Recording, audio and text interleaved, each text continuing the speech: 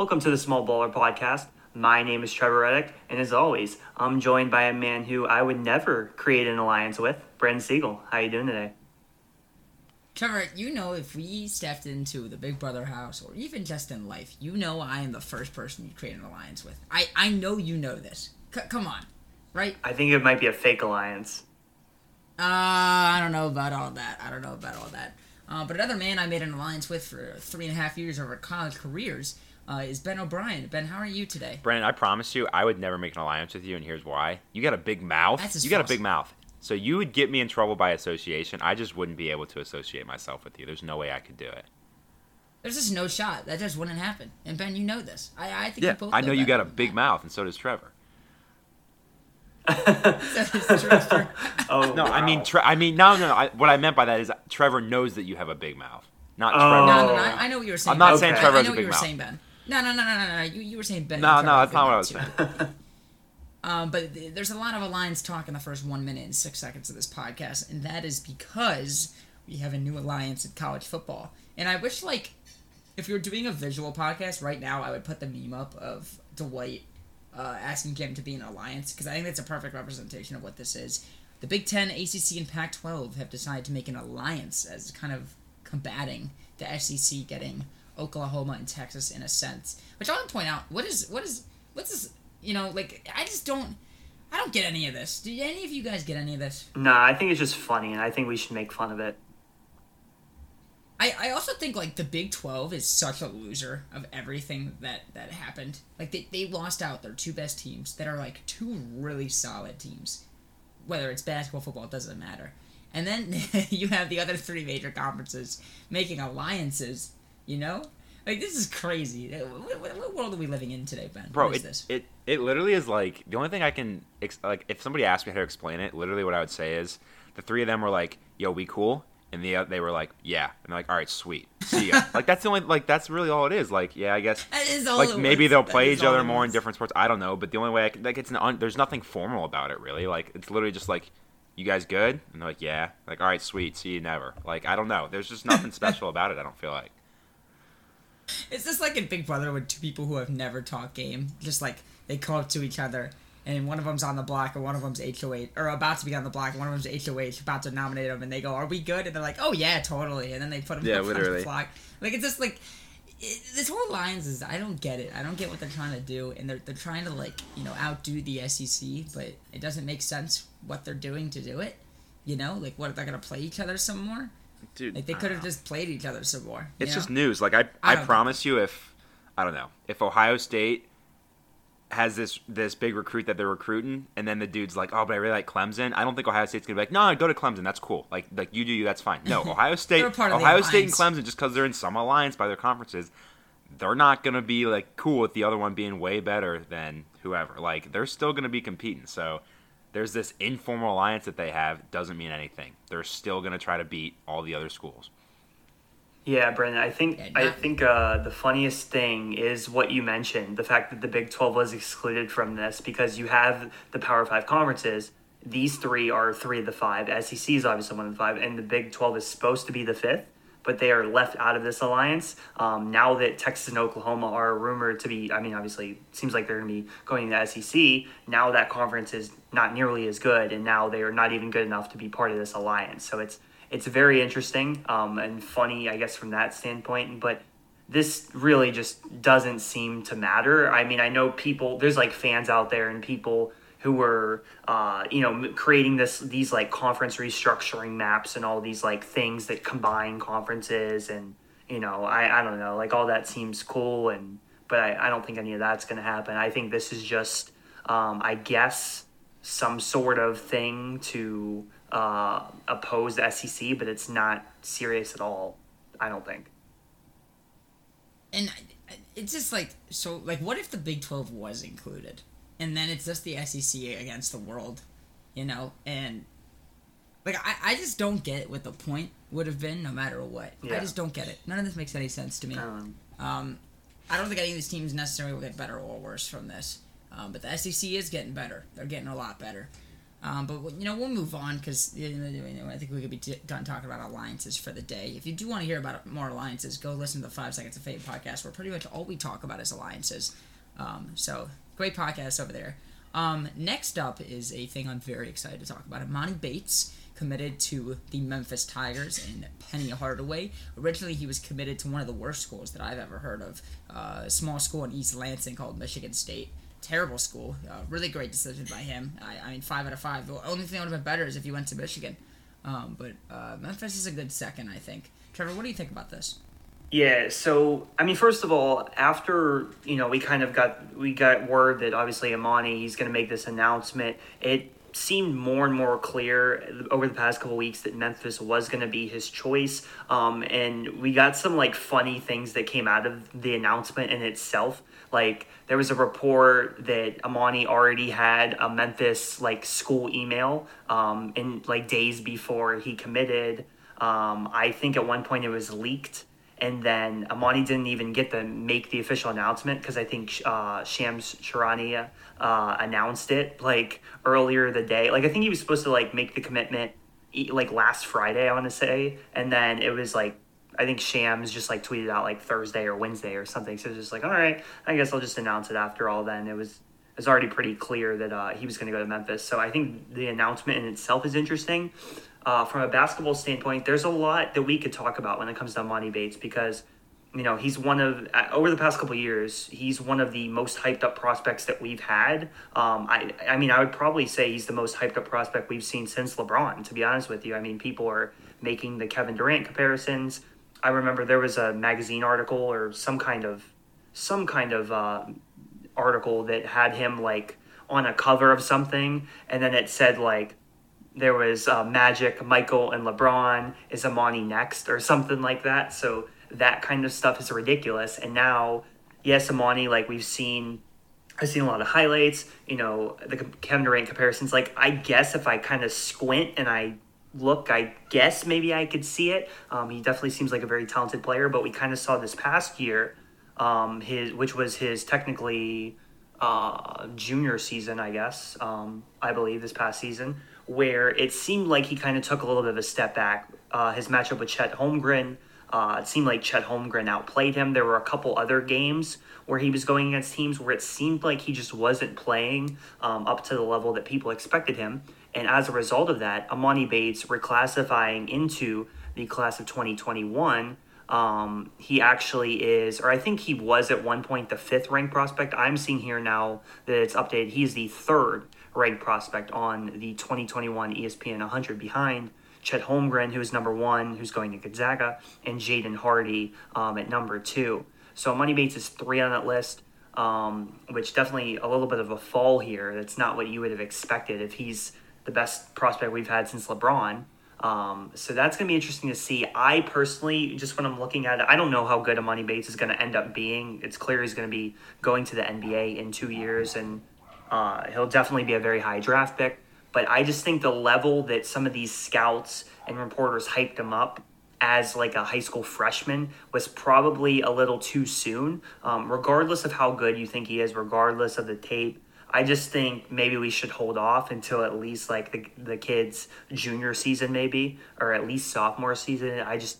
Looking back on it now, I don't love that. Now, from the Memphis standpoint, because Emoni, he can't go to the NBA draft after this year because he's not going to be 19 by the end of the year. So regardless, Emoni either will play 2 years in college, or he will play 1 year in college and 1 year in the G League, or he could even theoretically go overseas next season. So he has a number pass. With Memphis, I think in the short term, this makes them very good for this season. They have a lot of talent. In addition to Emoni, they have Jalen Duren, who was Amani's AAU teammate. It seems like to some degree they have some sort of relationship. They're both 5 stars, great prospects. And in addition to that, Memphis has some other talent that's returning as well. I think that will definitely make them probably a top 10 preseason team. I expect them to be in the preseason top 10 with adding Emoni Bates. So it's going to be really fun to watch him. I don't know if Memphis is going to be able to, I don't expect them to win the title because, we see throwing this talent together. It usually, it works out for teams like Kentucky and maybe Duke, but it's definitely tough to make it all work together when you have so many other teams that have the chemistry, like a Gonzaga, like a Baylor, and there's so many other teams I could mention as well. But it's just interesting. It's going to be interesting to see what Emoni does at Memphis and what he decides to do the following year. It'll definitely be interesting to see how Emoni Bates does. I'm sure he'll be in the NBA very, very soon. Next up, we have kind of a plethora of NFL topics. We're going to start with Jameis Winston, personally a player that I really, really like, especially on the Saints. Ben, how do you expect Jameis Winston to do this season with Kamara, with Michael Thomas, the whole Saints offense? We'll see, man. I mean, I'm not a Jameis Winston hater, but do I think he's great? No. I will say, I mean, if you're going to be optimistic about it, you can say, well, he's capable of throwing 30 touchdowns in a year. Okay, that's cool. He's also capable of throwing 30 interceptions in a year. All right? I do think he's in a good organization. Obviously, Sean Payton knows what he's doing. And I don't think it hurts that Jameis Winston was there last year as well, right? Wasn't he on the Saints last year? Or am I wrong? Yep. Yeah, okay. So he was there last year as well. So he's not like he's brand new to the system. I think he'll be okay. Do I think he'll be a Pro Bowler? Probably not. But I think he's good enough to help them win games. I don't think he'll be like the worst quarterback ever. In terms of deciding between him and Taysom Hill, I think they made the right choice because Taysom Hill he's a really good athlete. He's a good quarterback, but I think he's more of somebody you bring in every once in a while as kind of like the special package. I wouldn't necessarily want Taysom Hill out there for, I don't know, 6, 7, 8 series in a game. So Jameis Winston, he's a good quarterback. He's capable of leading an NFL team to wins. And I guess at this point, with those, based on the two quarterbacks that they had options from, I think they made the right choice. Yeah, no, we'll kind of have to see with him. Like I said, I very much like Jameis Winston. I mean, the 30 touchdown, 30 interception season. Interceptions are very, very easily fixed. That's just decision making. Touchdowns are not as easily gotten. 30 touchdowns in a season is a lot of touchdowns. And that was on a team that was not nearly as good as this team in terms of actual talent on the field. So I believe in him. If he could even get that number to 30 and 20, which is still a lot of interceptions, I mean, that team's going to be a playoff team, 100%. Trevor, any final thoughts on Jameis Winston? Because we got more NFL topics to get to. Yeah, I mean, Jameis being named the starter, I think was a no-brainer. His ceiling is much higher than Taysom Hill's as a quarterback. And with the mistakes he made in Tampa, I think having a coach like Sean Payton, who is one of the best coaches in the NFL, I've always liked Sean Payton. I think the Saints system is very good that he has around him. It's going to be interesting to see kind of some of the things they do to utilize him, but with the talent they have over in New Orleans, I expect that this is probably one of the best possible situations for Jameis to succeed. Yep. Like I said, we'll have to see, but I'm a big fan of him. Next up, we got two big injuries to running backs. Travis Etienne I believe he's out for the year with a left foot injury. J.K. Dobbins yesterday got a big knee injury, left knee, and he's getting tests today, but it appears to be season-ending, which are two huge players. I mean, Travis Etienne hasn't even stepped on the field yet, but we knew that he would be getting a pretty big role. And, of course, J.K. Dobbins is the starting running back for my Baltimore Ravens. So I'll speak first on Dobbins, then I'll pass over to you guys. You guys can talk about either one or both of them if you want. I was so crushed when I saw this. I was with my girlfriend. We were hanging out, and I saw this information, and it just ruined my entire day. I love J.K. Dobbins. I hated him coming into the draft. I now love him. I think he's a very, very versatile player who just doesn't want to go down ever. And this would have been a really, really important year in terms of the Ravens offense. Not that they can't do it without him. I think they have good players. Gus Edwards is a great player. But it's tough without Dobbins. I really, really like him a lot, and I hope it's not season-ending. There's some hope, but it doesn't seem good for Dobbins at all. Ben, I'll pass this over to you. Travis Etienne, J.K. Dobbins, injuries, if you want to comment on them. And Trevor will go next. So since you touched on J.K. Dobbins, I'll focus on Travis Etienne. Here's what I'll say. It hurts for a lot of reasons. One, he's really good. We knew that. It would have been cool to watch him play with Trevor Lawrence. We're probably not going to get that. That being said, they still have Trevor Lawrence. And what I'll say is Trevor Lawrence is really good, but he really doesn't have a whole lot of talent around him. And now that Travis Etienne's gone, he's got even less talent around him. I'm concerned for what's going to happen this year with the Jags. I think Urban Meyer's a little bit in over his head. We'll see. But Travis Etienne being out possibly for the entire year is not good for the Jags. They were already going to be really bad. They're going to be worse now because they lost a very big part of their offense and their team in general. Yeah, I mean, Trevor? Yeah, so with Etienne, I think it's another hit to the Jags, right? I think the most interesting thing with them is you have two people in Urban Meyer, the coach, Trevor Lawrence, the quarterback, who haven't lost a lot in their career, in their life. Urban Meyer, I don't even know I heard someone on a podcast say his win-loss record, and I was just like in awe at how impressive his win-loss record in college is. It's insane how much winning Urban Meyer has done, and obviously Trevor Lawrence, we know how successful he's been in college. In high school, he's very successful. So it's going to be interesting to see how they handle losing, because they are going to lose. Travis Etienne going down hurts that even more so. So it's just seeing how they kind of handle losing, and then next offseason how they can kind of try to add more pieces around Trevor Lawrence. But we'll see how they do this season. I still think Trevor Lawrence is going to have some really good standout games where you're going to see the talent, you're going to see why he was the number one pick. So it's going to be interesting. For sure. To end small talk today, as we always do, we're going to go to small talk trivia, where we ask each other a question, keep a running scoreboard. Who has the scoreboard for me? Because I don't even remember. Yes, so the scoreboard is in the lead, Ben, 5.5 points. Brandon is in second with 5 points, and I am in third with 3 points. You're coming back, Trevor. Gotta be honest with you, I have a very difficult question today. And I'm willing to go so far, if you guys are okay with it. I'm going to double both of the points. So, Trevor, 2 points for you. Ben, if he misses it, 1 point for you. You guys okay with that? Yeah, so the question's to me then? I get the difficult one? Yes. Okay. Yeah, oh yeah, I should probably say the order. I'm asking Trevor. Trevor, you were asking Ben. Ben, you were asking me. Okay. Today, which is a random order that we determined before this. Okay, so... we got college football coming up. We're going to do our college football preview in a couple minutes here. What players... okay, so it's one of two players. You can give me either one. It's the correct answer. And I'll even give you the number of touchdowns. Have the record for the single-season touchdowns in college football.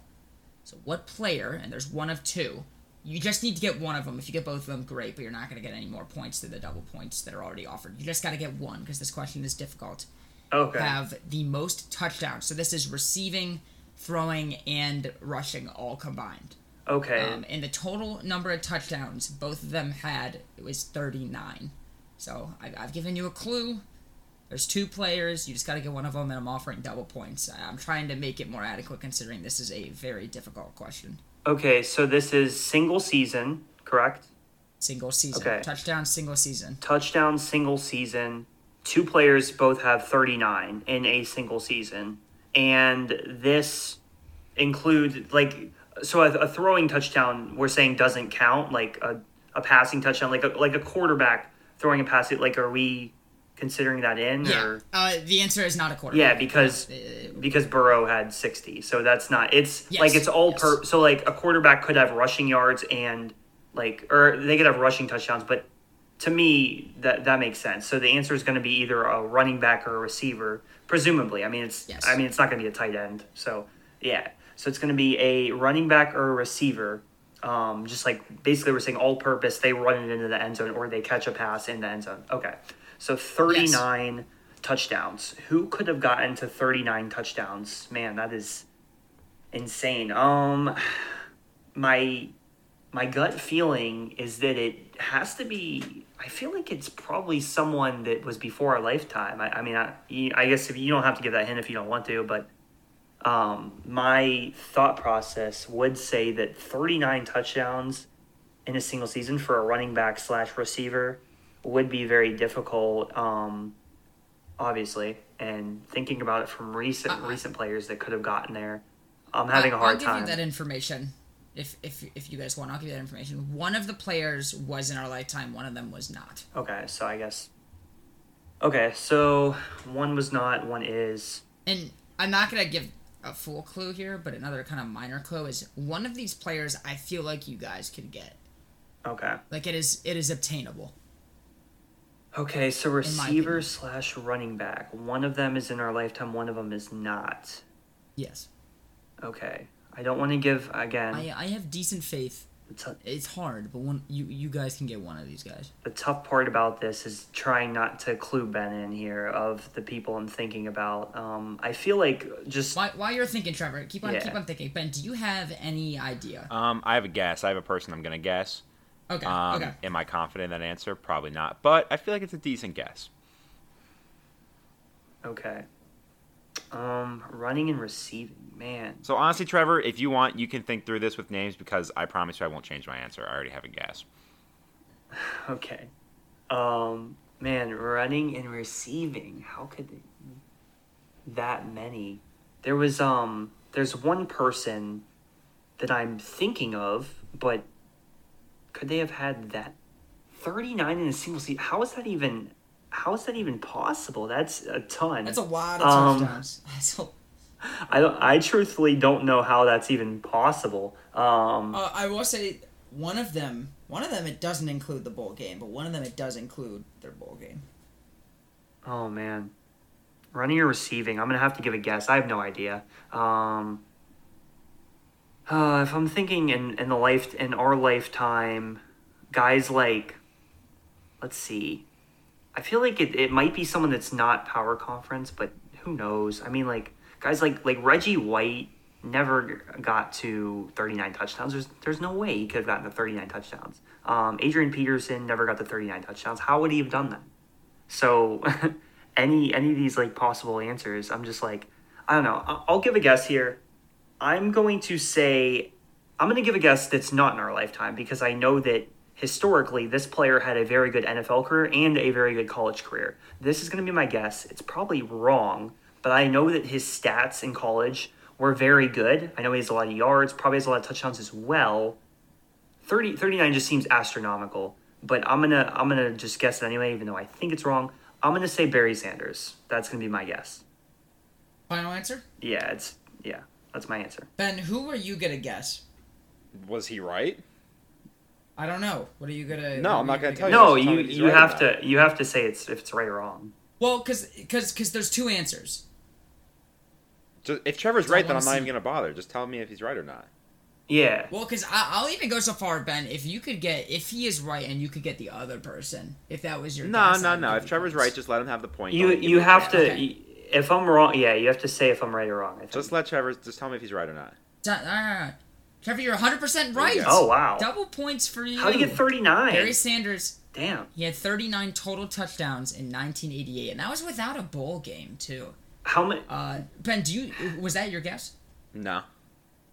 Well, what was your guess? Don't worry about it. I'm not even gonna bother now.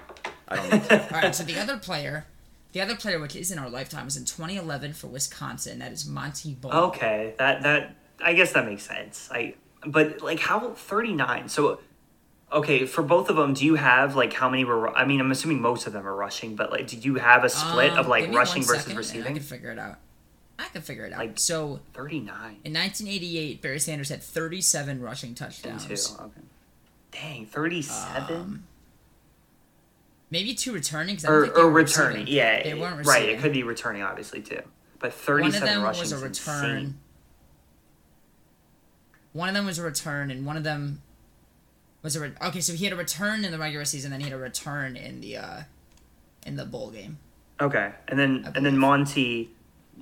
I mean, I'm sure a lot of them were rushing as well, but he was very multifaceted. He could do a lot of different things. He could, obviously. So, I guess in theory that makes sense, but 39 is insane. 2011, which was his junior season, he had 33 rushing touchdowns and 6 receiving touchdowns. Okay, interesting. Well, I'm I'm glad I got it right, I guess. Obviously. Okay. All right, Trevor, your turn to ask Ben. Okay, Ben. So I have an NFL question. I found this on Pro Football Reference. You know, obviously the Basketball Reference, Football Reference, love these sites. So my question is, who is the NFL quarterback that is the all-time career leader in most pick sixes? So the most pick sixes in their career in the NFL. Which quarterback would that be? Oh my gosh, the most pick sixes in their career? So it's got to be somebody that Are you allowed to tell me if they're a current player or not? No, Are you allowed to disclose that information? All right, you don't want to disclose that I information. don't. Okay, I don't want to give that. Fine. So it's got to be somebody that throws the ball a lot and probably somebody that played a lot. I have some guesses. There's one name that came to my mind within 2 seconds of you asking this question, and I don't even want to think about anybody else because if I get this, if that's the right answer and I don't guess this person, I'm gonna quit this podcast. So I'm not even gonna spend a lot of time on it, mainly because I don't even know. Like I could sit here for 20 minutes and try to think, but it really wouldn't change my answer. So you know what? I'm just gonna go with it. Brett Favre. That's my answer. It also would have been my answer, Ben, if it means anything. He played forever and he threw a lot of passes. So Brett Favre. And maybe this question was too easy because that is correct. Brett Favre is the correct answer. He has 31 pick sixes in his career. Right behind him, Dan Marino with 29, Joe Namath 28, and Drew Brees and Peyton Manning both with 27 to round out the top 5. Trevor, I'm so happy because I thought of him right away, and usually I'm like, nah, it can't be him. But I was like, you know what? I'm just going to go with it. So I just went with my gut, and I can't believe I got that right. That was a total guess. Total guess. Definitely a good guess, I would say. All right. Ben, you're up. Ask away. All right, Brandon. My question for you, it's unfortunate that I'm asking you. Actually, I think it's very funny because you're not going to get it right. Because it has to do with you remembering what happened more than a year ago. So, my question for you, college football question. I actually found it. The TV was on, naturally. Whenever we record a podcast, I always got a TV on, just in case, I get bored. And this was on during our Big Brother podcast on Thursday, so I took a picture of it while you or Trevor were talking real quick because I knew it'd be a good question. So, Brandon, my question for you is, who is the last preseason favorite to win the Heisman Trophy? The last person who was the favorite preseason that actually ended up winning the trophy in December of that year. So not only do you have to know who's won the Heisman trophies, but you got to figure out if they were the favorite before that season started. The last preseason favorite to win the Heisman Trophy? I mean, I have no clue at all, if I'm being honest with you. Yeah, because you probably can't remember who won it 2 years ago, so this is an unfortunate question for you. Is that the answer? Who won it 2 years ago? I don't know, but honestly, you probably won't. I'm just saying, in general, you probably can't even remember. Well, I remember most of the last Heisman winners, but I don't remember who was the preseason favorite at all. I mean, I would guess like when Baker won, I would guess he was probably the preseason favorite. Same thing with Kyler Murray, and they were both not that long, 4 years ago, 3 years ago. I feel like it's gonna be one of them. I honestly do not know the answer. Those two would probably be my favorites. Or not my favorites. I don't like one of them at all. Those two would be the ones that I would say. Yeah, no, I'm not sure. I'll go with Baker. I feel like that's the best. That's the best option. Okay, I'll say Baker Mayfield. Final answer. Baker Mayfield in 2017. That is incorrect, Brandon. Baker Mayfield was not the preseason favorite to win the Heisman Trophy that year. So, Trevor, to you, chance to steal it. Do you have any guesses here on who you think was the last time the preseason favorite actually won the Heisman Trophy?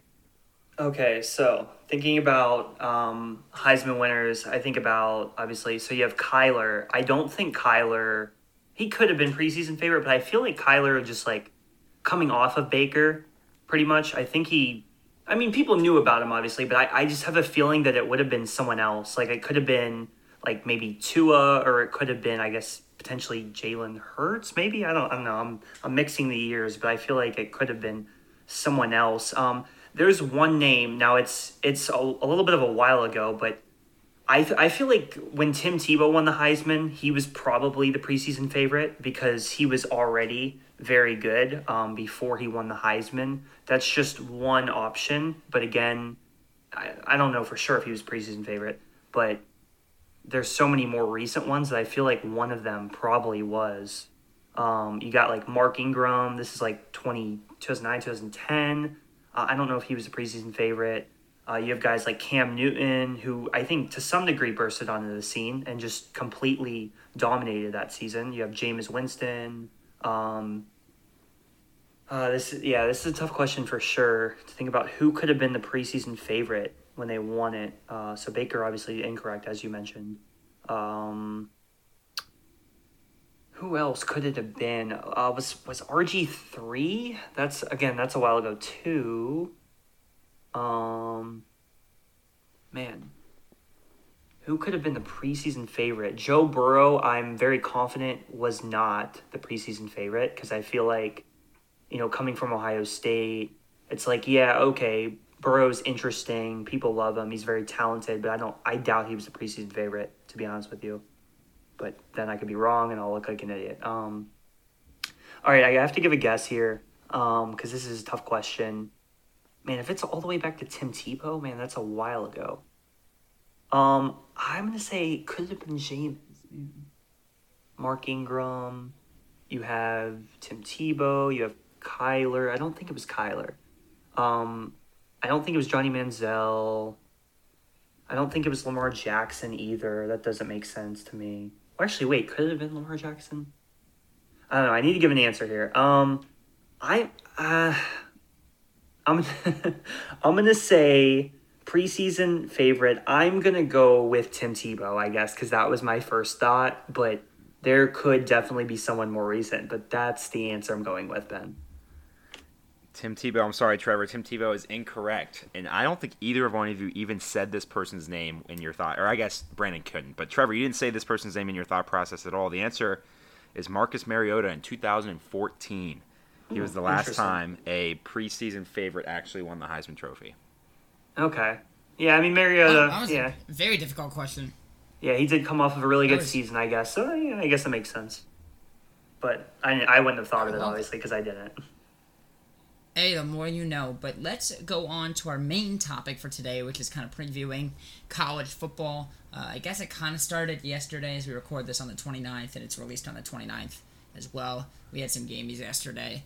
I know most people were pretty unimpressed with the, Illinois-Nebraska game. We probably won't be saying those two teams' names today. So we're just going to go through the main 5 conferences, the Power 5 conferences, talk about some teams that are good, who we think is going to win the conference, and then a couple other, honorable mentions outside of the Power 5. There's the Cincinnatis of the world, Louisiana's, Coastal Carolina, stuff like that. So let's start off in the SEC. And obviously we got some big hitters here. Alabama's very good. We got Georgia. Texas A&M is supposed to have a good year. Of course, LSU can never be counted out. So, Ben, I'm going to start with you. Who wins this conference, and any other teams you like or you want to talk about? I'm going to be honest with you, Brandon, I wasn't paying attention. Are we talking about SEC right now? SEC. Okay, good. You said my name, and I was like, shoot, I am not on the right tab. All right, but I can go. All right, SEC. Well, the easiest one to say is Alabama. Alabama's probably going to win the SEC. That being said, here's my thing with Georgia, and I say this every year. They're good, and they're always preseason top 10, but usually I don't have a whole lot of faith in Georgia until they actually prove to me that they're worthy of their top 5 ranking or whatever it is. And they're good, and I do think they're probably the best team in the SEC East, but are they Alabama good? No. There's very few teams in the country that are Alabama good. So I do think, and it's so boring, but I do think Alabama's going to win the SEC, and I probably said the same thing last year, but until they prove to me that they're not the best team in the country or even just in the SEC, I'm going to keep picking them because as long as Nick Saban's there, they're going to have the best players in the country, and they're probably going to be the best team in the country. In terms of other teams, I actually don't hate, and this is like so random, but I don't think Kentucky's that bad. And obviously they're not Alabama good, but they're like a team that's been pretty decent in the SEC for a long time. If you look up at the end of the year in the SEC East, they're third or maybe even second. I don't think that'd be a huge shock. Obviously, it'd be kind of a big deal because they're not a football school. But I just think Kentucky's a team. Look out for them because they have athletes. They have a good program. And I do think they're going to be better than what a lot of people think they'll be this year. So Alabama's it's gonna be between Alabama and Georgia, but I think Alabama is the best team in the nation this year. I think they will be winning the college football championship. But if we look at the SEC West and SEC East, the SEC East is incredibly weak. You have Georgia and Florida who aren't too terrible, but then the third team is Missouri. Missouri, if they were in the SEC West, would be ranked as one of the bottom 2 teams, and they're third in the SEC East. So Georgia is a good deal better than the rest of the teams in the SEC East, which gives them a good advantage. I feel like at the end of the year they're going to have like 1 loss or 0 losses going into their Alabama game. or to the championship, I should say. So I think Georgia could win this conference, but I don't see it happening. I have Alabama taking the whole entire thing this year. Bryce Young is an excellent quarterback, and I think he's really going to thrive. He has literally Pro Bowl level players at every single position around him. It's going to be hard not to do well in that offense. So Alabama for sure will be winning this conference. Trevor, final thoughts on the SEC before we move on? Yeah, not too much to add. Alabama's going to win the SEC. I mean, yeah, they'll have interesting matchups, like when they go to Texas A&M in early October. Like, that could be a good game. We'll see. Hopefully it is. They play Florida in mid-September. That could be a good game. Hopefully it is. But yeah, I mean, Georgia is, I think, got to be second. But I don't see really anyone being able to beat Alabama this year. The recruiting class that they continue to produce, Nick Saban's still there, obviously.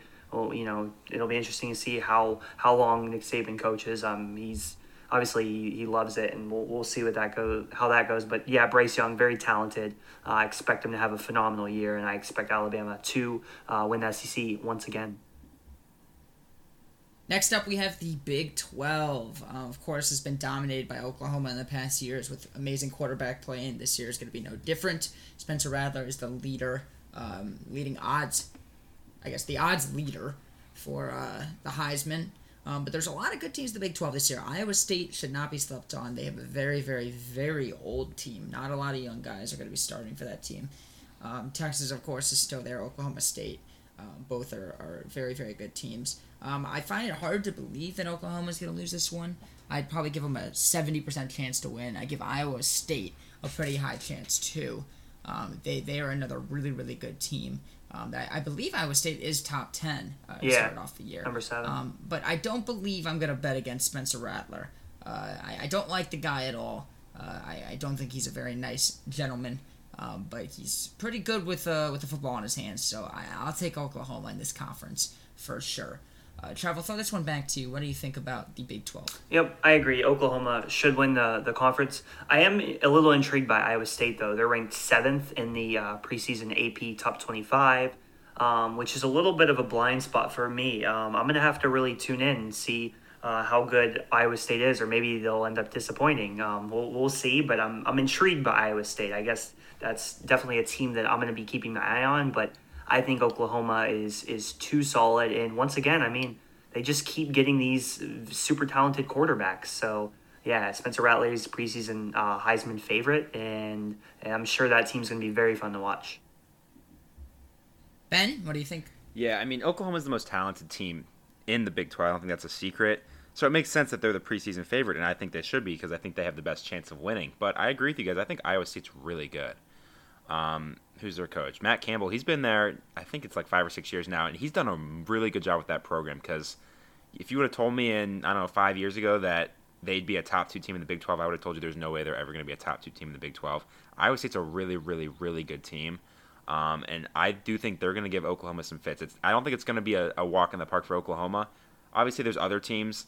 I guess Texas. Texas is not back. I don't care what anybody says. They're not back. They're not bad, but they're not back. They're not Texas.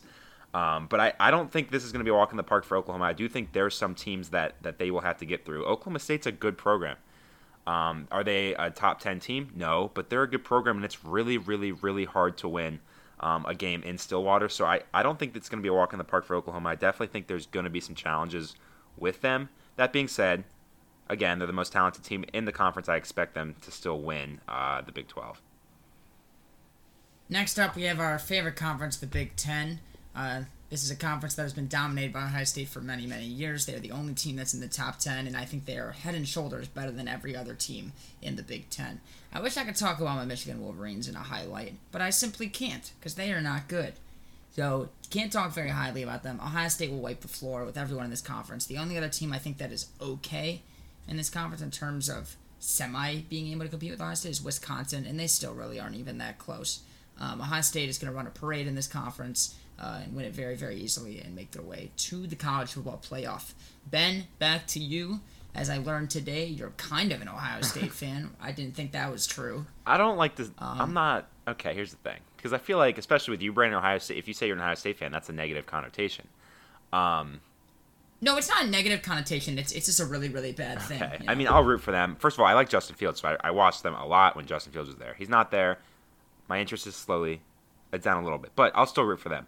And yeah, I mean, they're the best team in the Big Ten for a long time. They still are. Very similar to the SEC, where when you look at the Big Ten, it's basically what it is you're looking at who in the West is going to play Ohio State in the Big Ten championship game. It's probably going to be Wisconsin. That seems like Wisconsin's probably the best program on that side of the conference. We'll see. Again, I guess Northwestern was there last year. We'll see how they are. They lost a lot of talent. Iowa's always a good program. They always have a great offensive line, which is the most important position on the field.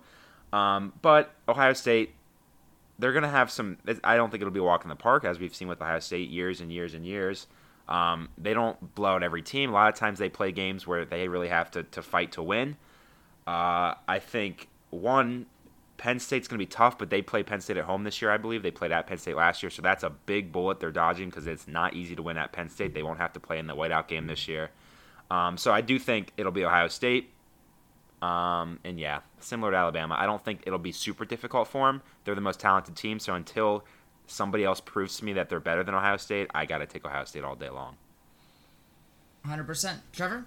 Yeah, I mean, this is a theme. Like, we're all agreeing because there are like 4 or 5 dominant teams in college football. So this league is no different. Ohio State's going to win the conference like they do pretty much every single year. I think if trying to find like one game on their schedule that could be tough, I think it's probably Indiana. They go to Indiana in late October. Indiana has given them some trouble a couple times in the past years, so I look at that. That's intriguing to me. That's definitely a game that I'm circling. Ohio State at Indiana, October 23rd. They do play Oregon here in a couple weeks, the second week, which it might be a decent game, but I think Ohio State's going to beat Oregon. So we'll see. Should be interesting as far as like there are a few games that I'm intrigued by, but I would probably guess that Ohio State will win every single game on their schedule and get to the college football playoff.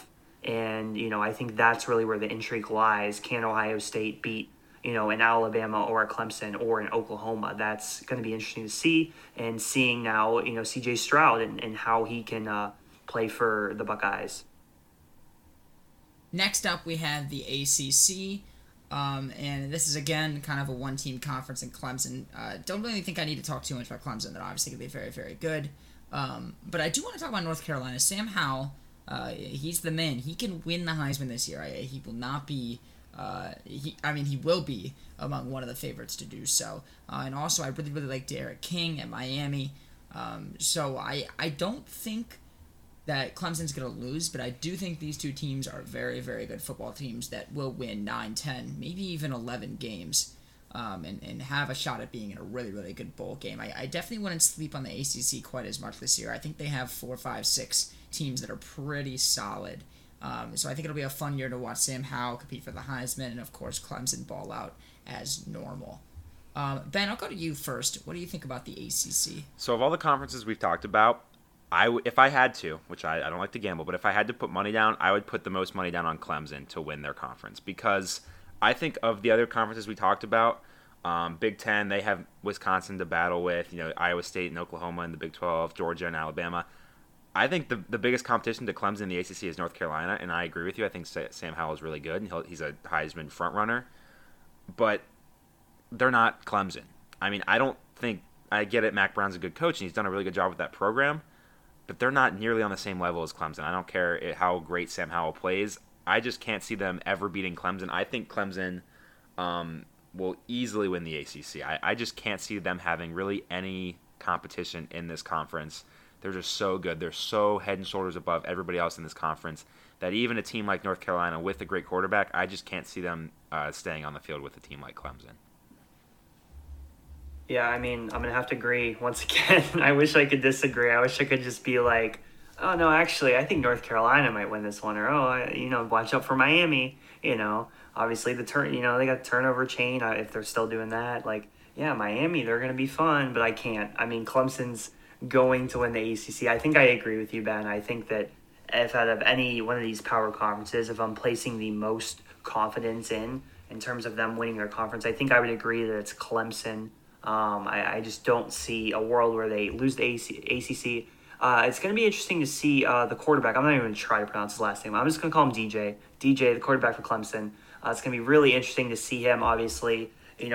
We saw last season, kind of without Lawrence. Obviously, they lost that game, I believe, to Notre Dame when DJ was in there. Lawrence struggling with some injury stuff. So it's going to be interesting to see kind of now how he replaces, obviously, Trevor Lawrence, one of the best quarterbacks we've seen in so long. And that'll be a fun storyline. And they do have a really interesting matchup with Georgia next weekend, which I didn't mention when we were talking about the SEC. But that's going to be a very fun matchup. I'm really looking forward to that game. Yep, 100%. Let's move on to our final conference here, which is the Pac-12. As always, Pac-12 not so good. I only think there's a couple teams that will go above, or probably like 5 or 6 teams that will go above 500. Most of them are not that great. The one team that really speaks to me is Oregon. I like Oregon. I know most people are going to pick USC, but I'm a big Oregon fan. And I actually have them winning the Pac-12. I really think they'll pull it off and get the W. But them and USC, they will both be in good bowl games for sure. You can even include Washington in there if you so desire. But Oregon would be the team that I would personally take. Yeah. So this is one that we finally have that's tough, which is good. And I'm intrigued by the Pac-12 a little bit. They don't have any team that's like stands out as like this team has a chance to win the title, the college football national title. I don't think any of their teams do. Sorry to my good friend Devin, who's a big Oregon fan, and sorry to any other, if there are any USC fans or Washington fans that are listening, sorry to you as well. But none of the teams in the Pac-12 I don't see winning the national championship. As far as who's going to win the conference, I think it's close, but I think I agree with you, Brendan. I think Oregon has a slight edge over Washington, over USC, Utah, teams like that. I think I would agree. Obviously, their track record's been very good over the last 10 years. Yes, they did have a couple down years in the past few, but I do lean toward Oregon as being the best team in the Pac-12. Ben, you can wrap it up for us. I don't want to be boring, so I don't want to pick Oregon. So what I'll do, I like Washington, and here's why. Obviously, I don't know a whole lot about Washington, but I know they have a really good defense. And they always say defense wins championships. So I do think Washington has a really good defense. Now, they play Michigan their second game of the year. I don't know how good Michigan's going to be, Brendan. Maybe you do. I don't think they're going to be great. I'm interested to see how Washington plays in that game. If Washington looks terrible against Michigan, then maybe I'll change my thought. But if they look good, if they beat Michigan, then maybe Washington has a decent case to win the Pac-12. Again, I think Oregon is probably the most talented team, but that doesn't mean they're necessarily going to win, especially in this conference. We've seen in years past, really anything can happen in this conference. Another team I like is Utah. Utah always seems to have some really powerful weapons on the offense. They always have a really high-scoring offense. They always have really good athletes on the field. Now, preseason, they're number 2 behind USC, and I get that, but I expect Utah and Washington to both make some noise in their respective divisions. And I wouldn't be surprised if you see one or maybe even both of them playing in the Pac-12 championship game, because I do think Utah and Washington are good enough to be in that position at the end of the year. Hey, it's 100% possible. I can see it too. Next up, I just want to talk about a couple of teams. We each could talk about one or two teams if we want that we all think are going to be good. Cincinnati's kind of the obvious one. Ben, I'll kind of leave that one for you, just because I think you will have more to say than I will. The other one I want to talk about is Louisiana. Louisiana's not really projected to lose any in-conference games. They are really, really good. Top 20 team, I believe, right now, and I think they'll stay that way as long as they don't lose any games they are not supposed to lose. But really, really high-end team that I think is a very, very solid football team. I intend on them being in a very good bowl game. I'm hoping they can make, a New Year's Six game, but we'll have to see. Trevor, we'll leave Cincinnati for Ben. Trevor, any other teams that you kind of like that you see? Like in the sense that they're going to be intriguing. I think Coastal Carolina is going to be an intriguing team. I think they'll be fun to watch as they kind of were last year. Are they good? Again, I don't think any of these, it's so tough. I don't think any of these teams are going to completely just impress me so much. That's man, this team, kind of how Central Florida a couple of years ago, they won every game. It's some people rallying for Central Florida to be included in the playoff. That team was very good. Is Coastal Carolina like that, or Louisiana? Are they like that? No, I don't think either of those teams are on that level. But they're intriguing. And Coastal Carolina, just last year, I remember watching a couple of their games, and they were just a fun team to watch. So I'll definitely, I think, catch at least a couple Coastal Carolina games this season. Ben, you can wrap it up with Cincinnati. So here's what I'll say about Cincinnati. And I just golfed yesterday with 3 people that went there. So clearly they're very passionate about it. And I get it. They're a good team. Cincinnati's season is going to come down to 2 games. Okay? Their first game they open against Miami, Ohio. I expect them to win that game. Then they play Murray State. I expect them to win that game. Their third and fourth games, they go to Indiana and then to Notre Dame. If they realistically want any chance of actually making the college football playoff, they're fighting an uphill battle because they're in a bad football conference. They need to basically go undefeated. They got to win both those games against Indiana and Notre Dame, and then obviously assume that they take care of the lesser teams within their conference. UCF is a good team, but they have them at home this year. I expect them to win that game. Again, they're in the American Athletic Conference, so the college football playoff really will not want to put them in that playoff unless they probably go undefeated. If they have a loss to Navy or to Tulsa, no way you're making it. So in terms of Cincinnati, I get it. They're a really good team. Do I think they'll make the college football playoff? No, because I don't necessarily see them going undefeated. Can they beat Indiana and Notre Dame? Absolutely. They're a really good team. They have a great quarterback in Desmond Ridder. But I just don't know. I think they're fighting an uphill battle. I think it's going to be really, really, really hard for them to make the college football playoff. We saw that last year. People thought, not everyone, some people thought they should have made the playoff last year. We'll see. They are going to be really fun to watch. I'm very excited to watch them play this year because they have a lot of talent. Luke Fickell has done a phenomenal job with that team. I don't expect him to stay there a whole lot longer. I think he's going to get an offer that it's going to be way too good to refuse at some point. But for now, Cincinnati's got to cash in on what they have now because this is their year. This is probably the best or most talented team they've had in probably the last 10, 15 years. So I'm very excited to see what they do this year. But again, it comes down to basically 2 games in the middle of their season, Indiana and Notre Dame.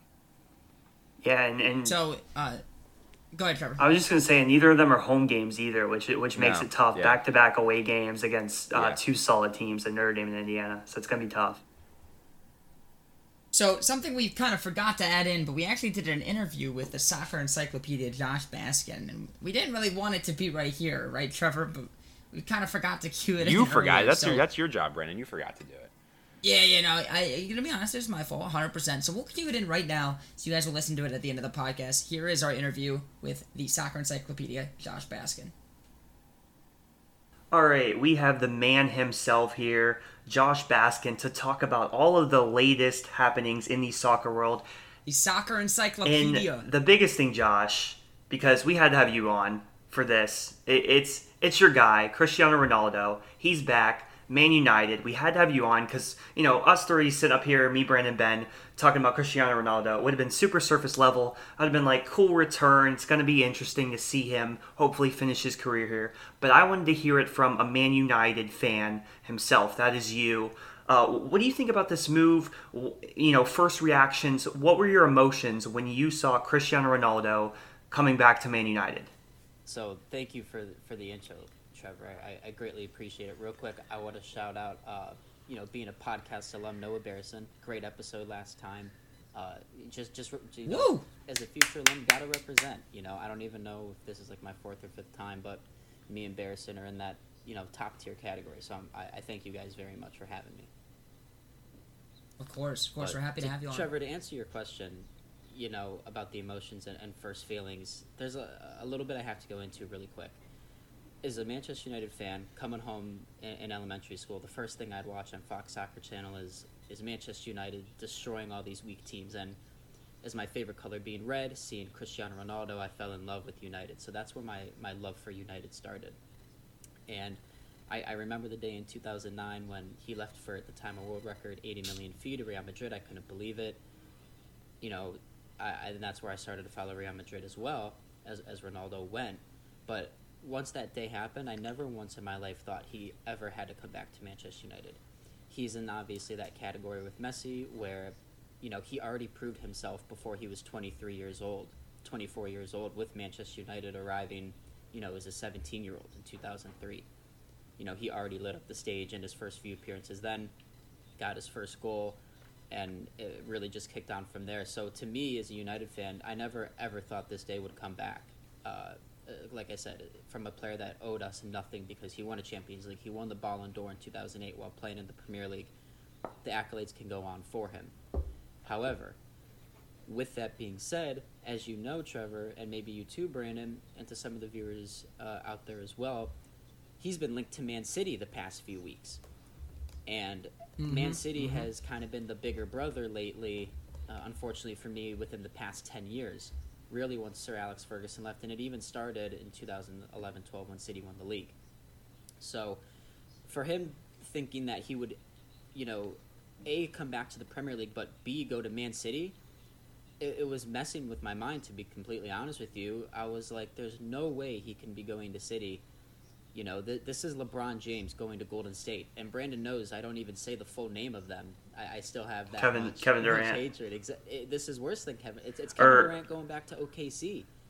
Really, it was LeBron basically coming back to the Cavs almost in 2016 in a way, but older. He's 36. So I am super excited. My year is made. I texted Brandon. Sir Alex Ferguson, one of the greatest managers of all time, called in as Ronaldo was coming on over to England, said, "Hey, what are you doing? Don't sign with Man City." Bruno Fernandes, Man United's best player, Portuguese guy, was doing some agent work behind the scenes as well, texting him and whatnot, and they got the proposal sent over on the plane, and he's a United player. So, Trevor, I'm extremely happy. Yeah, so looking at Ronaldo, and this makes me think about, because I love to think about when it comes to basketball, football, any sport, I like to think about legacy, right? So Cristiano Ronaldo, he's already won 5 Ballon d'Ors. He's already won 5 Champions League titles. Now here he's coming back to Man United, which does have a pretty, talented squad. I mean, they could win the Premier League. I know their first 2 games weren't like amazing, but it's only 2 games. It's super early. So now with him back here with Man United, what do you think, I guess Ronaldo's aspirations should be for this team? And I guess as a fan of Man United, what do you think Man United should expect as a whole in the Premier League this year? I got to give you props first, because you telling me that Man United could win the league pre-Ronaldo is great to hear. I don't have that much confidence in United yet. And as you know, Will, who I do the 12th Row Pod, is a United fan as well, he doesn't even have that much confidence as well. So thank you for thinking that we can win the league. But, with Ronaldo joining, like I said, he's 36. I don't necessarily think it's a matter of him, owing anything. It's kind of, in a way, like a last dance. I know it's a Michael Jordan cliche kind of saying in the recent times. But, I think what would be reasonable is him putting Man United in a better position than when he eventually does leave. It might be after 2 years. It very well could be. He could retire at Man United. Obviously, the Champions League is number one goal. With that, winning the league as well, keeping the league in Manchester. He basically won it every year. He was in Manchester. As for a goals and assists total, to be honest, he's still on a level where he should be with Messi. Realistically, it's no longer he's got to get used to the Premier League or anything like that. This is something that has not really been seen before. A player of this caliber, still at this age, returning to the best league in the world. So, like I said, I don't really have a goals or assist total. I expect him to put us in a great position to challenge for winning the league and keeping it in Manchester, and definitely pushing us further in the Champions League. I think if he can get us past at least a quarterfinal, I know that might be a little light, but I don't think the squad still is perfect with Ronaldo by any means. He obviously helps in the attack, but we'll get onto some of United's attack in a minute, though. Yeah, so I guess just and Brandon, you could jump in if you have any questions about Ronaldo. But we have another player, I guess, Messi, who goes to PSG now. He finally leaves Barcelona, which, just speaking as a little bit of a, I don't know, I guess I would have to call myself a little bit of a casual here, but I didn't think Messi would ever leave Barcelona. I thought he was going to be there for the rest of his career. Maybe if he left, then maybe he could potentially go to I don't know, an MLS squad similar to how Ibrahimovic did. But I kind of felt that he was going to stay with Barcelona for the rest of his career, to be honest with you, Josh. But what do you now think about Messi's move to PSG? Obviously, this happened now a few weeks ago, and we touched on it, but never got a chance to hear from you what you kind of thought about it. So what do you think about Messi going to PSG, and what do you think their hopes are of potentially finally winning a Champions League title? Yeah, I mean, to have two of the greatest players to ever do it leave in the same transfer window is crazy enough. But Messi did start it off. Real quick, I'll break that down. Basically, in 2018, this is when kind of this whole ordeal started, or where the root of the problem started, really. A lot of players at Barca and staff were massively overpaid. They paid over like 130 or 100 million or so for Philippe Coutinho from Liverpool. They made some weird moves that summer. But basically, their debt was starting to build up. Messi wanted to leave last year, but decided, okay, I'm going to stay my last year. They won the Copa del Rey. He was smiling again. He won the Copa America with Argentina this year, first major trophy since the Olympics in 2008. So he was happy. He was ready to sign. However, with COVID last year, and still technically this year, Barca's just in way too much debt. And La Liga basically denied Messi staying at Barca. He decided to take a 50% wage cut. Still didn't help. La Liga said, you still owe us and too many clubs too much money. And so they really were in a position where he had to leave. He spent 21 years at the club, too many goals, too many assists, and too many trophies to list off for you. Unbelievable.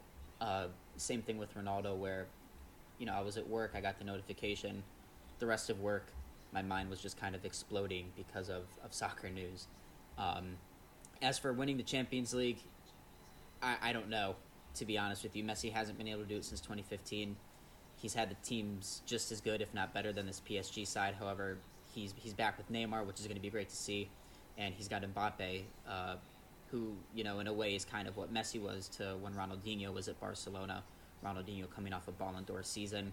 Messi comes in, he kind of grooms him in, takes him under his wing and lets him blossom at such a young age. And that's what hopefully Mbappe can do with if he stays with Messi alongside. But I mean, PSG, it's been insane. Michael Jordan made $7 million himself. He got a 5% pay cut of the $140 million that PSG sold of his jersey sales within 24 hours. So that speaks for itself too. Yeah, I thought that was insane. Definitely, Michael Jordan, obviously, investing in PSG definitely worked out well for him. Brandon, I know you're a PSG fan. I know you're pretty happy about this. What do you think about this move? I mean, I'm sure it's just you obviously love it. I mean, I was so excited to see this, but now I'm a little sad because we might have Mbappe leave. And I called Josh when I learned this. And I'm like, Josh, help me understand. And I guess I kind of get it. He's potentially reached his peak there. They've never had Messi there, so I don't know if that's true. But it seems like he's kind of reached his peak, and he has to go to one of the bigger leagues, whether it's La Liga or the Premier League, to really reach his full potential, compete for a Ballon d'Or.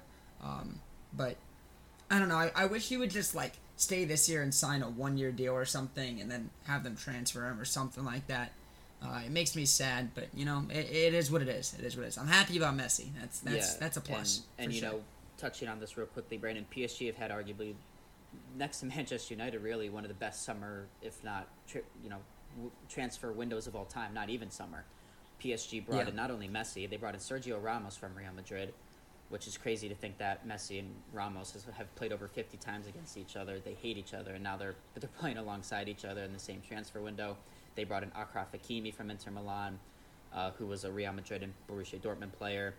They brought in Gini Wijnaldum from Liverpool, and they brought in Gianluigi Donnarumma, the Italian goalie from AC Milan, who just came off winning the Euros with Italy and was also named the player of the tournament. So Brandon, PSG are looking very strong and solid, to be honest, regardless of if Mbappe is there or not. But yeah, PSG, they'll definitely be up there for Champions League this season. They finished in the final 2 years ago without him. They're looking to get there again and capitalize on Messi. Yeah. Yes, sir. I like to hear that. I do like. Yeah, I also thought it was kind of strange that Mbappe potentially might want to leave. I kind of maybe agree with what Brandon's saying. Like, why not? If you haven't won Champions League, that's the one thing that you still need to do. I don't know, why not, now that you seem to have, you have Messi, obviously Neymar's been there now, and you could go out and have a chance to win Champions League. I don't know. I guess I don't totally understand that, but that's part of my lack of knowledge here with this situation. But Josh, obviously we had some other big things. I guess first, is there anything you wanted to add to either the Ronaldo and Messi situation? And then secondly, what are some of the other biggest kind of transfers that we saw? Because I know that we've talked about before this podcast, and I've seen some things in the past couple of weeks of some pretty huge signings, some things that are going to definitely have a huge impact. So I wanted to hear you talk about a few of those as well. Yeah, so going back to Manchester United, I touched on their attack and having one of the best transfer windows alongside PSG. They brought in firstly Jadon Sancho from Borussia Dortmund. He was let go by Man City at 17. By let go, PSG just bought him for around $8 million. He only played a few first team games for Man City in his time, maybe 5 or 6 handful, but blossomed and just went insane at his time in Dortmund. Got the playing time. As you know, Dortmund is a team that gives those youngsters a big, a heavy role early, and they prove themselves. He made a move back to Manchester, but this time, fortunately for me, Manchester United. And originally, before Ronaldo, this transfer window, I was happy with just Sancho. We bought him for $94 million. He's going to be on the wing. He's like 20 years old, 21 years old. He was supposed to possibly take the number 7 shirt away from Cavani, but now that's Ronaldo's probably going to take that. But he adds insane firepower to the attack. Arguably the best player in La Liga. On his day, he had 20 goals and 20 assists. About a year ago or 2 years ago, and then this past year he was right around 5 or 6 under that in all competitions. Mm-hmm.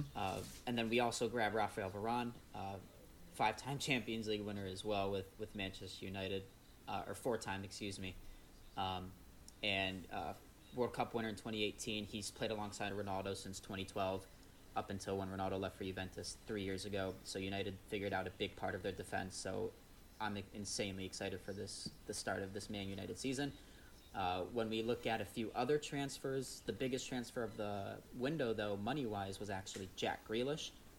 Jack Grealish is a 25-year-old attacking midfielder, outside left midfielder for Aston Villa in the Premier League. He went to Man City for, like I said, around $130 million, and he's going to really blossom under Pep Guardiola. He was in the England squad for the Euros. It was a very controversial transfer, as he's been at Aston Villa his whole life as well. His goal was to get them out of relegation and back into the Premier League, which he did. And off of that, Aston Villa, took in a few signings that I don't need to name, but they've boosted their squad back well from that. And then another big signing, a bigger name you guys might know, is Romelu Lukaku. He went from Inter Milan back to Chelsea. He originally started with Chelsea in 2011-12. They bought him from Anderlecht out in the Belgian league. But after Chelsea, he went on loan to a ton of Premier League teams. He went on loan to West Brom, and then after that season, he went to Everton for a loan year, and then Everton bought him. Then he went to Manchester United. Then after 2 years there, he went to Inter Milan, where now after 2 years there, he's back at Chelsea for about $120 million, $125 million or so. And he's already scored on his debut. Sorry, Trevor. He scored against Arsenal. Yeah. But the worst team in the Premier League right now, Arsenal. Yeah, but those are the main 5 or 6, with the other ones I've sprinkled in throughout, my time talking here, whether it's about PSG or something like that. So that's what I've got. Yeah, I thought maybe we could get through this interview without having to mention Arsenal, but we managed to do it. But also, I think... Yeah. Also, I think with Jack Grealish, this move, I think, seemed evident. Like, he wasn't going to stay his whole career with Aston Villa, for sure, because they're not one of these top teams. So it was evident. Jack Grealish, he's a young star. So to see him at Man City, it makes sense. Man City gets a lot of these younger players, and that's why they continue to be good year after year. Over the past, 10 years or so, they've been one of the top teams in the Premier League every year. Yeah, so and I think that's interesting. To go quickly in depth on that, Jack Grealish was the most fouled player in the Premier League. He draws players toward him. That's his biggest strength of his game. So he creates more space for Pep Guardiola and City, and that's just what Guardiola loves to do. So he's going to be a good fit for City, unfortunately.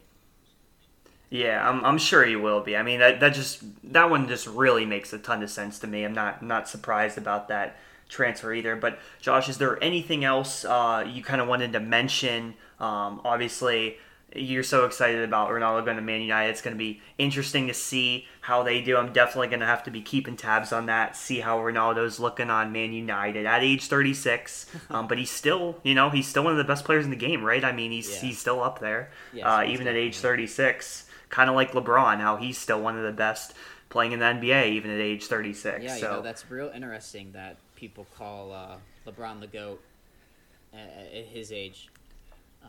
And people still say Ronaldo isn't of soccer, which is totally okay. And this is one thing. My last topic is for all the Messi and Ronaldo debaters. I told Brandon I only have one, or I may have told you even. There's only really one thing to say. Messi went to the French league, which is now ranked the 6th league in the entire world. The Portuguese league has jumped over them, and Ronaldo went back to the Premier League. Best league in the world. That's true. But that's all I have to say. As the frog is sipping his coffee mug. Yeah, definitely. The Messi Ronaldo debate's always interesting. But I think we'll leave it there, Josh. As always, so great to have you on. And we'll have you if we get any other huge news that comes out in the next couple months. You are the most. You have racked up the most guest appearances. You have at least like 4 or 5 now. That tops Noah or anyone else. But Noah does have. You have that in your bag. Noah's almost he's meeting almost elite level people now. In your world, that's true. People. That's true. Absolutely. But like you said, I said as well too. I appreciate having me on, and I definitely look forward to coming back. We might have to do an alumni reunion here at some point. I don't know how you guys will feel about that, but we might have to get something going.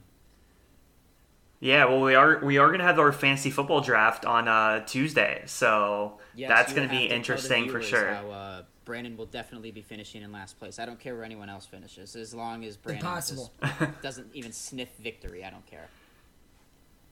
It's impossible. It just simply is impossible for me to finish in last. Yeah, I think my biggest goal is to beat Brandon. But we'll talk about that another day. We'll talk about that another day. Quickly, I do need to give my shout out to the one and only Ben O'Brien, who's not here with us, unfortunately. Ben, I would have loved to be with you, and hear your beautiful takes, as they are obviously much better than Brandon's.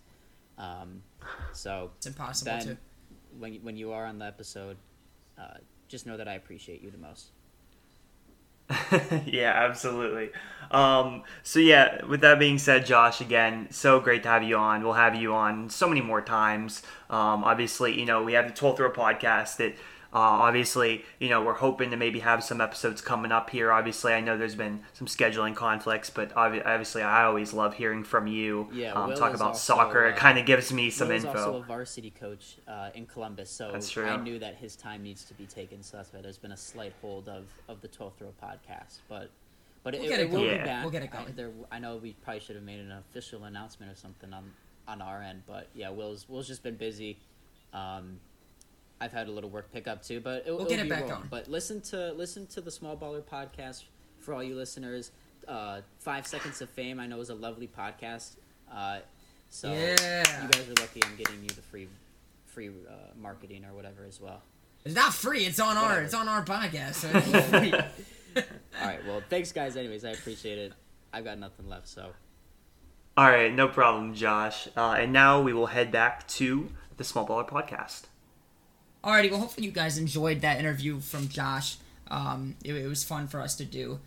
Ben couldn't make it, but that's okay. He is here for the main podcast. But I think we'll kind of end it there on Josh's interview, talking about the current state of the soccer world and all the transfers that just happened. But thank you all so much for listening to today's podcast. We really, really appreciate it. As always, of course, subscribe to the podcast. Leave a 5-star review if you enjoyed it. Follow us on Twitter. The link is in the description, or go to @thesmallballer on Twitter. This is where you can find out when all of our podcasts go live, and you can check us out on there. But with that being said, thank you all so much for listening, and we'll see you guys next time. Go Falcons.